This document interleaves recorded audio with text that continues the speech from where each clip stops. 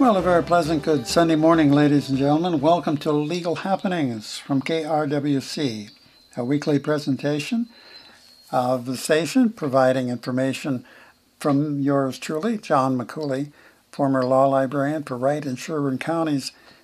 Information on our court system, information that might help you find a form or maybe some legal resource, or maybe you're writing a paper about a particular issue if you're a student, and those kinds of things that make it easier for you as a citizen to find various legal resources. We do not give legal advice. We give only legal information that is available readily to our general public. To reach an attorney, you need to remember the Minnesota State Bar Association. That's 612-333-1183. You can also find them online at helpdesk@mnbar.org. You contact the lawyers when you need legal advice, or if you've been served with papers, then you have a problem and you need to act on it quickly, so contact an attorney for that. Otherwise, if you're just looking for everyday, basic, common information that can help anyone understand our legal system from the perspective of a law librarian or a former law librarian, I can help you. I used to do that hours and hours, and I enjoyed it very much from 1995 to about 2012 here in Wright County. I had a great time working for the Law Library Board here, and their concern was to allow the public to come into the library and find the information they need, simply because more and more people are using their own resources to try to find legal information. Information is practical. It can really help you. Of course, with coronavirus, we don't have our free law clinics anymore. Hopefully, when things settle down, we can resume that. The county was very pleased with the amount of information that was given out and the great help to the public in gathering information, so that helps avoid legal misunderstandings and procedural errors and so on and so forth. There's nothing more frustrating than when someone comes in the law library and it's about 1 o'clock and they're all upset because they missed a 9 o'clock hearing. They simply did not get a chance or did not look at closely enough the time of the hearing. They misread it. So it's that kind of thing that causes a lot of frustration to the consumers and the participants, and it also just loads up the system because you've already went through all the paperwork and you've got to start all over again. So knowledge is power, some very basic things to understand. And today we want to try to understand a little bit more about the system and the subject of hearsay. What is hearsay? It's been around for a long time in law, and District Court Judge Greg Galler is going to talk about that a little bit and explain why there are so many exceptions to the hearsay rules and why they're so specialized. Last week, if you were listening, you might have heard Judge Gregory Galler talk about the costs of a DWI, a staggering amount, and that, of course, was aired by request. And today, District Court Judge Stephen Halsey is going to be talking about speed zone traffic violations. That's very important because there's road construction here on 94, and I understand there's going to be some road construction along 24 south of Monticello. So we have to be aware of that. And, of course, a little update on some resources that can help you understand school bus safety. Kids are back in school, and I know the other day it was, out of the fog came this big bus, and I didn't expect it because our children are long gone from school days, but I noticed that you could barely see the lights. So it was really hard, I'm sure, for the drivers and for the bus drivers and all the people involved, but most importantly, we're trying to protect the kids, and the State Patrol has some great information on YouTube that you can go on and take a look at various things that help you understand things, for example, using bus signals when and when not used, and street crossings are things that a school bus driver is required to know. And how do you know that? Well, just go to Minnesota Statutes 169.443, Safety of School Children by Bus Drivers. That's the basic statute that outlines the rules we have to follow. It's very important, especially the moving the bus after children have unloaded. And I bring this up because you might find it a little more, take the stress off of getting the kids on the bus, especially the young ones and new ones. They're pretty nervous about that first day in school.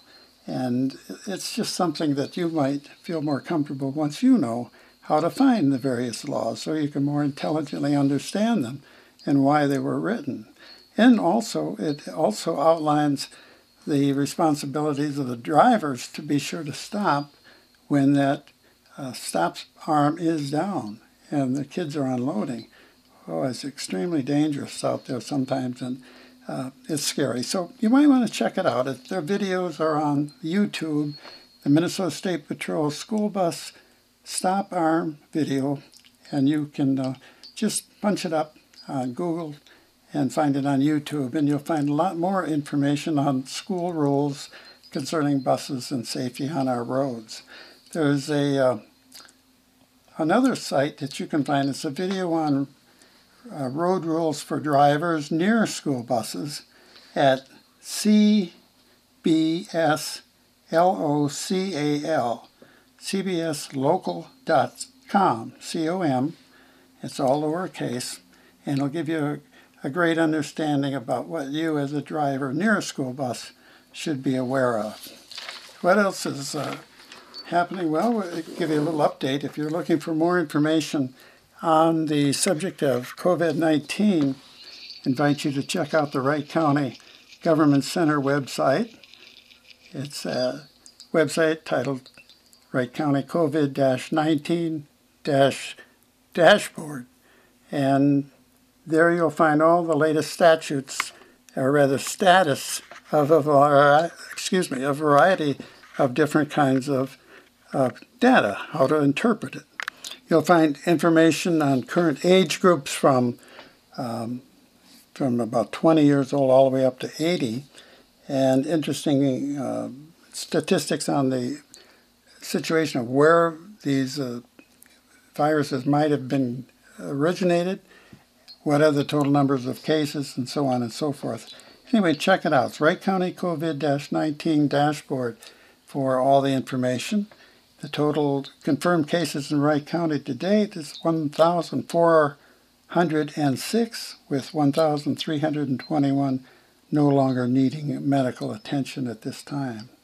So that's an update on COVID. If you want to know more about it, check it out again right at the Wright County Government Center website, where you'll also find information on court services, court hearings, what have you. They're up to date on what they allow and what they don't, and rather than convey and get information maybe in error, just call them directly. That's the way to do it. Well, let's take a break and listen to District Court Judge Greg Galler as he talks about the subject of hearsay.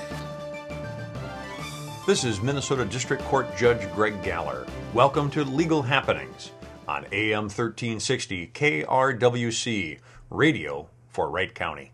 Courts have rules to control the types of evidence to be considered in court cases. The intent is to allow only that evidence which is most likely to be reliable and trustworthy.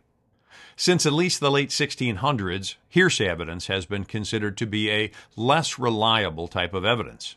Exceptions to the hearsay rule exist, but only in narrowly defined circumstances believed to promote reliability and trustworthiness. Hearsay evidence is when someone in court shares something that was stated by someone else outside of court. It amounts to telling someone else's tale. An example will help to illustrate. Punchy Pete is accused of hitting Vinnie Victim in a bar. Because of his injuries, Vinnie doesn't remember what happened. At trial, Wally Witness testifies that he was in the bar and personally saw Pete punch Vinnie. This is direct evidence. Wally's statement, "I saw Pete punch Vinnie," is a statement made in court. It is not hearsay. Now, imagine Wally does not testify in court. Instead, Hearsay Harry testifies. He states, "I was not at the bar, but Wally told me that he saw Pete punch Vinny." This is hearsay. Harry is not testifying about something he witnessed. Instead, he is testifying to what Wally told him. Unless a specific hearsay exception applies, the testimony by Harry would not be allowed in court. There are a number of reasons for this. First, witnesses testifying in court are sworn and legally bound by penalty of perjury to tell the truth. Out-of-court statements are not. Wally has no legal obligation to be truthful when he talks to Hearsay Harry outside of court. Equally important, Pete has a right to cross-examine Wally to test the basis of his testimony. Cross-examination generally focuses on four main areas. Did the person perceive what is described accurately? Is the person's memory trustworthy? Can the person accurately convey what they purport to know? And does the person have any other motive or bias that may affect what is said? Pete's cross-examination of Wally might ask him, "How close to the fight were you? Were others blocking your view? Had you been drinking? Were you intoxicated? Who threw the first punch? Was Pete defending himself? And isn't it true that Vinny is your cousin and you owe him money?" Only a witness with direct knowledge can be cross-examined to test what they're saying. The law has an adage that says cross-examination is the greatest legal engine ever invented for the discovery of truth. Hearsay Harry could not be cross-examined in a meaningful way. To any cross-examination question, Harry's only answer would be, "All I know is what Wally told me." Such a cross-exam would not go far toward learning the truth. A lot can be at stake in a court case. Courts recognize that the more at stake, the more important it is to allow only the most trustworthy evidence. Accordingly, hearsay evidence, described historically as a tale from another person's mouth, has long been prohibited as it is a much less reliable form of evidence. This has been Judge Greg Galler with Legal Happenings on AM 1360 KRWC, radio for Wright County.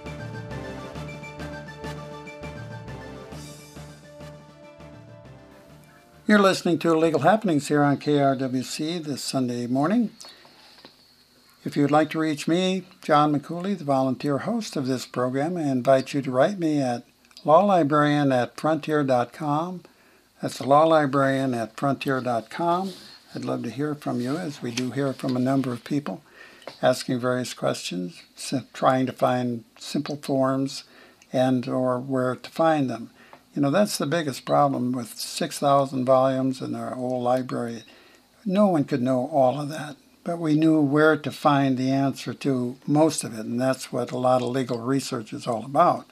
Where are you going to go to find out what the answer is to your particular issue, or how do you do a particular thing? How do you follow the building codes, and what are some of those codes that are required by the authorities? So there's a lot to know about things, but what we do on this program is to give out some basic information that can help you. For example, if you're looking to increase child support or maybe even collect child support, you need to check out the Minnesota Judicial Branch website.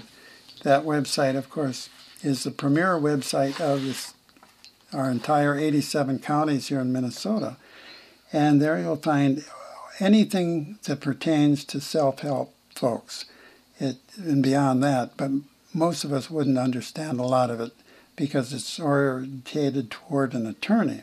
But you would find forums that can help you understand jury duty, or maybe you want to learn more about alternative dispute resolution, a very important part of law that can help solve matters without having to go to court necessarily and expending a lot of money that a lot of folks don't have these days. So you can find the forms for child support right on the forms section.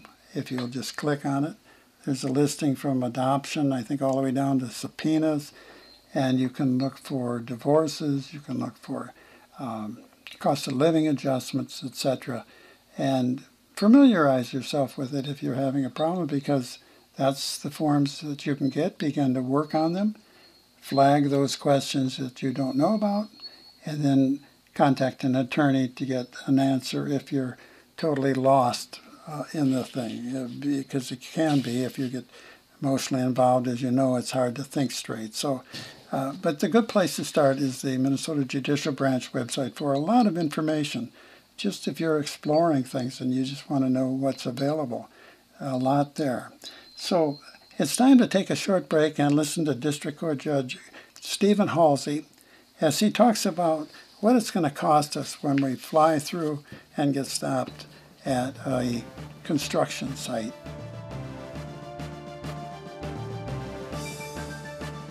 Welcome to Legal Happenings here on KRWC Radio. I'm Judge Steve Halsey from Wright County District Court, chambered in Buffalo. I'm going to talk today about work zone violators and how they face hefty fines. The traditional saying is that Minnesota has two seasons, winter and road construction. Major construction projects have begun throughout the 8 counties of the 10th Judicial District, as well as numerous smaller projects. In Buffalo right now we have one project that is about to be completed, and then a major project in downtown Buffalo. These projects now display a large and clear sign warning of $300 fines for violations of the posted work zone speed limit. Why is that? Over the past few years there have been numerous traffic construction zone accidents in which construction workers have been killed or seriously injured. I recall that 2 highway workers were killed by a speeder in Burnsville in 2011 in a work construction zone. Minnesota had 9 work zone fatalities in 2013, and there were 579 nationwide. The Minnesota legislature in 2014 passed Minnesota Statute Section 169.14, Subdivision 6A, which provides a $75 surcharge in addition to the scheduled fine for violations. The total fine for speeding in a work zone is $385. That is $385. You would think that this would be an incentive for drivers to comply with the posted speed limit, even if they are not compelled to slow down in the interest of the safety of the construction workers. But many do not, as you probably have observed. I have driven several times recently through the I-94 construction zone in Rogers, where it crosses the Crow River into Wright County from Hennepin County. It is posted 60 miles per hour for the most part and 45 miles per hour through 2 short S-curves. There is basically no shoulder, and with the cranes and trucks, it is clearly a live construction zone. Some drivers seem to conclude that the posted speed limit does not apply if they see no workers, and that is certainly not the case. Several times I have been passed by cars and large semi-trucks traveling 10 to 15 miles per hour over the posted work zone speed limit, endangering everyone else and risking a hefty fine. As an example, if you are driving 11 to 14 miles per hour over the speed limit not in a work zone, the fine and surcharges total $135. If you are speeding 20 to 25 miles per hour over the speed limit, the total is $225 due to an additional $70. However, in a work zone, any speeding is a whopping $385. So good luck trying to argue to the judge that you can't afford such a hefty fine. So please, fellow citizens, drivers, and listeners, slow down, obey the posted work zone speed limit. The workers will appreciate it, as will the other drivers. I'm Judge Steve Halsey from Wright County District Court. These are my comments about work zone speed violators facing hefty fines. I'm chambered in Buffalo. Thank you for listening to Legal Happenings. District Court Judge Stephen Halsey has been instrumental in putting on these legal commentaries here on KRWC over the last 6 years or so, and we thank him for that. If you have a question or comment, again, you are invited to write me at lawlibrarian@frontier.com, lawlibrarian@frontier.com. I'm John McCooley. I'm retired somewhat. Not totally. There's a lot of work to be done. A lot of people have questions, and so I get a chance to talk to people via email. And those who are looking for a particular form or might remember the old days that we would chat in the law library over various issues, and I met a lot of great folks. In fact, everybody I met was good folks. They just want to learn more information, and more people are gaining the confidence to be able to go in and get forms, fill them out, work with them, and try to learn more about our judicial system, because knowledge is power, and it makes it a lot easier for the parties involved, easier on the courts, when we all kind of know the basic law. I know there are many books, and I don't know if anyone really could know all about it, but as I mentioned earlier, it's a matter of knowing where to look for something. For example, if you want to file a complaint with a particular company, it happens to be maybe out of state, I would urge you to check out USA Gov. USA Gov is a website of our government that puts on numerous, well, it lists all the 120 some programs that are available to consumers that they perhaps don't even know about. But filing a consumer complaint is one that I singled out because it might be something you'd be interested in. It has an infographic, how to file a consumer complaint page that can easily walk you through it. It's plain language. It'll show you the steps to file a complaint against a company, file a complaint against an online purchase, dispute resolution programs, as we mentioned earlier, a very important area, and mandatory arbitration clauses. These are just the beginnings of some plain language information that you really need to know, and it's not that hard to understand. You will also, if you will, browse by topic. Hundreds of articles from the USA about our popular government programs and services, and they're all organized by topic. So maybe you're looking for a student loan, maybe you're looking for some housing, what have you. It's a great place to start, and it'll give you some search tips, and it's just really a good place to learn something about programs that are available and filing a complaint as well. Well, it's time to wrap things up here on Legal Happenings for another week. I can't believe how quickly the few moments that we have together go, but I do hope that you're wearing your mask, that you are keeping your distance, and you are staying safe. We wash our hands. We do all those kinds of things, because what we're really doing is being kind to our neighbor to prevent sharing any viruses that we have unknowingly with someone else. So we, in our family, wear them only because we don't want to get anyone to catch anything we may or may not have. I know it's difficult, and it's a difficult time for all of us, but hey, we're tough. We're tough, and we'll get through this, and we'll keep the faith and just keep pushing on. And I wish everybody a great day. And if you have a question or comment, please let me know at lawlibrarian@frontier.com. I'd love to hear from you. And until then, have a great day, and God bless all of you.